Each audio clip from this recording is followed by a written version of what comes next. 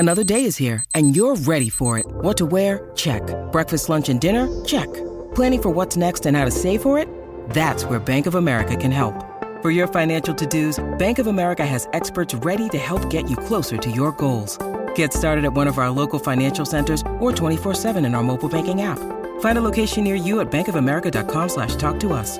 What would you like the power to do? Mobile banking requires downloading the app and is only available for select devices. Message and data rates may apply. Bank of America N.A., member FDIC.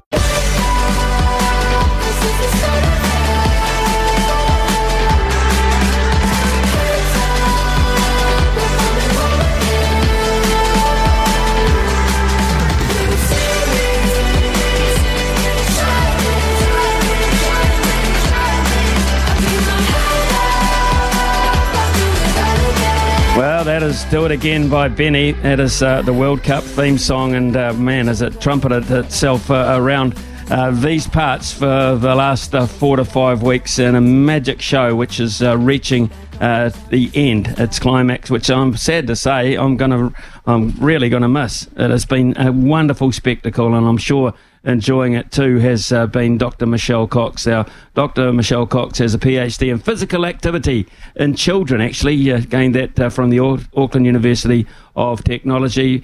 Michelle Cox is also a former football Fern with 20 appearances under her belt and 9 goals. And last time we spoke to you, Michelle, we were speaking to you on the morning of the game against Norway, and you were hoping for the very best. You got that. Have you got everything you wanted out of this tournament? Oh, it's been amazing. Oh, I can't even describe it. Having worked, a lot of us, for over 50 years on trying to convince everyone this is a great sport for women, it's finally come to realisation. And that Norway game, last night I was at Equalise, and Jacinda said she sobbed for 2 hours after the first game against Norway, and so did I. Tell us a wee bit about Equalise, Michelle, before we get on to the tournament proper. Can you tell us a wee bit about Equalise?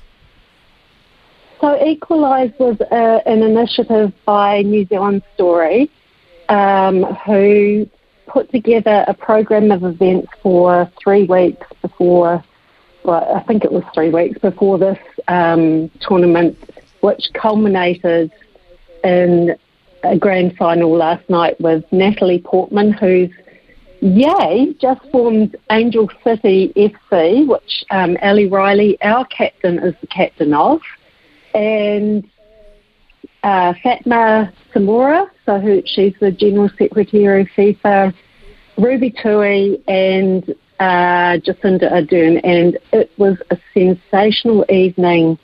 The vibe in there was it was so insightful, it was fun, but very also loving, which is, it was just an incredible evening. Well, the football itself has been able to cash on this massive wave. Just getting back to the football, Ferns, after Norway, it didn't quite go to plan when they had a golden opportunity, but overall, did they achieve what you wanted them to achieve in terms of setting this tournament alight for New Zealand people? Oh, they did that in the first game, and that's clear. I think with the comments on the people it affected, it made people want to come to see more.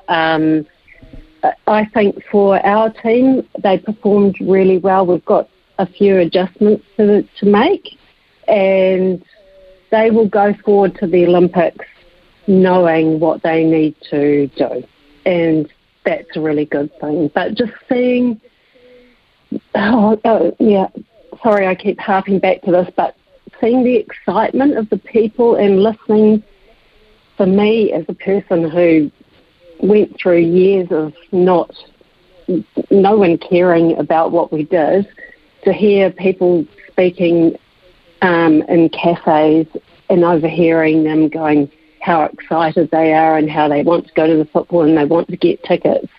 It's so beautiful. Dr. Michelle Cox is with us this morning, folks, reflecting on something obviously very special to her. You can hear it in her voice, which leads to my next question, Michelle. I just wonder how we don't let this pass by, this wave, this enthusiasm, this love of the game, this new felt love by a lot of people, not pass by. How do we cash in on this? I think I think immediately we have to enact summer leagues to get those kids who are really engaged in this. This is boys and girls, because honestly I've seen so many boys who are enthralled with this whole event and wanting to play, my little next door neighbour. And so we need to do something immediately. Also, I would like to see a lot of investment into coaching, not just, and all of this I say, Smithy, I'm not the person who goes, we need just female people for female sports. We have so many men who are really good, well, better, not better than women, but they're better at coaching women's sports than they are at men's sports. So I want to see everybody involved that wants to be involved, and that will be the critical element, I think, that making sure all the kids that want to play can. And so there's so many things I could talk about, but those are two critical things, and making sure the legacy is left in football on an administration side, not just letting that disappear into other sports, because we've been a bit guilty of that before. And it's the same for other sports. So I just want to see that the admin is upskilled to be enabled to do that with the clubs, with all the parties that are involved in football, and the same for other sports, that they have that ability to build their own administration. Okay, so Michelle, that goes back to, for me anyway, instituting this Football New Zealand. I read alarming stories there that from a couple of outlets that their treatment of the former players of your ilk and earlier, that perhaps wasn't up to scratch. Is that the case, or has that improved as the tournament's gone on, your recognition? No, I think there's... no, it definitely wasn't ideal. And I think New Zealand football will acknowledge that.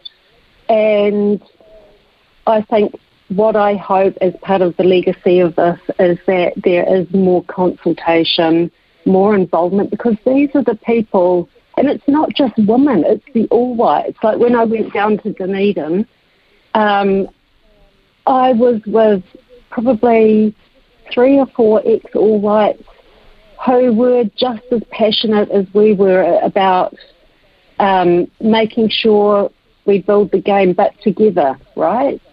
So, and it's the same. My friends are all, there's obviously a lot of, we used to train with the All Whites, would you believe, back in the late 80s. We had joint training sessions, and it built a community that you can't break down now. And these are the core people who will help in anything. And this is what I want to see in the future, is more involvement of those people. Right, let's... and you would have had the same in cricket, right? Yep. Yeah, look, if I was to interview Debbie Hockley, or, at the conclusion of the last Women's Cricket World Cup, which was held in New Zealand, I would imagine this interview would be pretty close to word for word. They didn't, I don't think they were able to cash in to the level that perhaps they should have.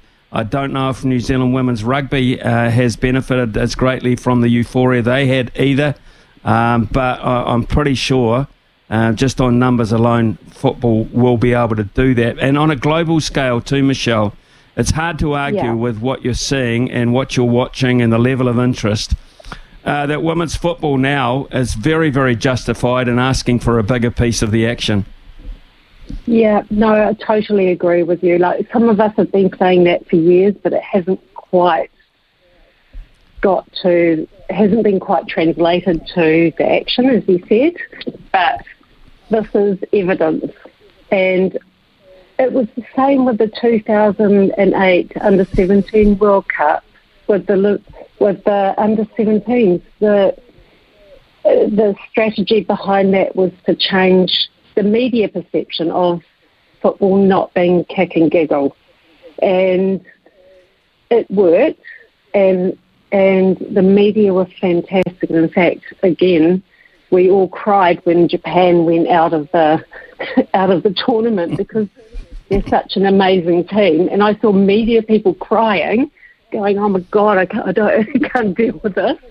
And it's the same. Like, they were amazing, but that's what happens. And when you've got, and this is what I'm so proud of, we've come to a point in women's football. There's always been participation around the world in terms of, I think there are only 3 countries that aren't playing women's football, but on the competitive level, we've now got the smaller countries coming through and going, "Hey, we're putting our hands up, we're pretty bloody good also."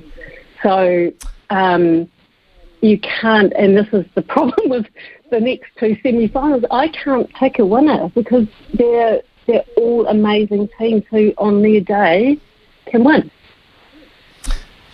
What I've enjoyed about it is the conflicting styles that you can watch as you see these teams progress. And there's a real conflict tonight for me. Spain, who have got a lot of flair, they've got a very strong midfield, but they've got to break down Sweden, who defensively absolutely superb. So if you advise someone tonight, you say it's very hard to pick a winner, but who would you be thinking will travel on from Eden Park tonight? Well, it's so weird. I've asked all my friends who are ex-All Whites, ex-football fans, what they think, and all of them are going for Spain. But I have this reservation that there's a reason why Sweden have performed consistently over so many years. And yes, they're the traditional physical style of the European teams, and they're great on set plays. They're very dangerous on transitions, but as you said, Spain are technically brilliant. They've got 2 outstanding players, and this is what I think we missed with New Zealand, and this is what we need to work on. And Japan did this brilliantly against Spain, is that midfield pass that penetrates the defence line and the striker knowing where to run onto that. They were absolutely lethal and clinical in that. So that's what I think we're missing, and that will be for me. What happens tonight, because it's all good to play beautiful football, but if you can't get that last finishing touch, then it's not going to work. Absolutely, totally agree. Australia have had that euphoria of one of the great penalty shootouts of all time the other night to come down from it and rebuild again. But having said that, England have been through a penalty shootout as well themselves to advance, and that was touch and go as well. How do you see the hosts, Australia? Could this be a fairy tale? And there's going to be a new World Cup winner, whoever wins this. There'll be a new name on the trophy. But could it possibly come to this part of the world? I hope so. I hope so for them. I'm English born, so it's really quite difficult for me to pick this one. I've got a little bit of bias both ways. So I think England are the Euro champions, right? That's nothing to be sniffed at, given the quality they've got to overcome to do that.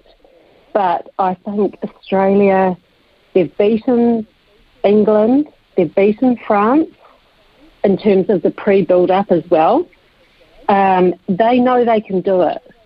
And the psychology in that, as you know, as a former player, is very important. They know they can do it. And they've got the home ground advantage.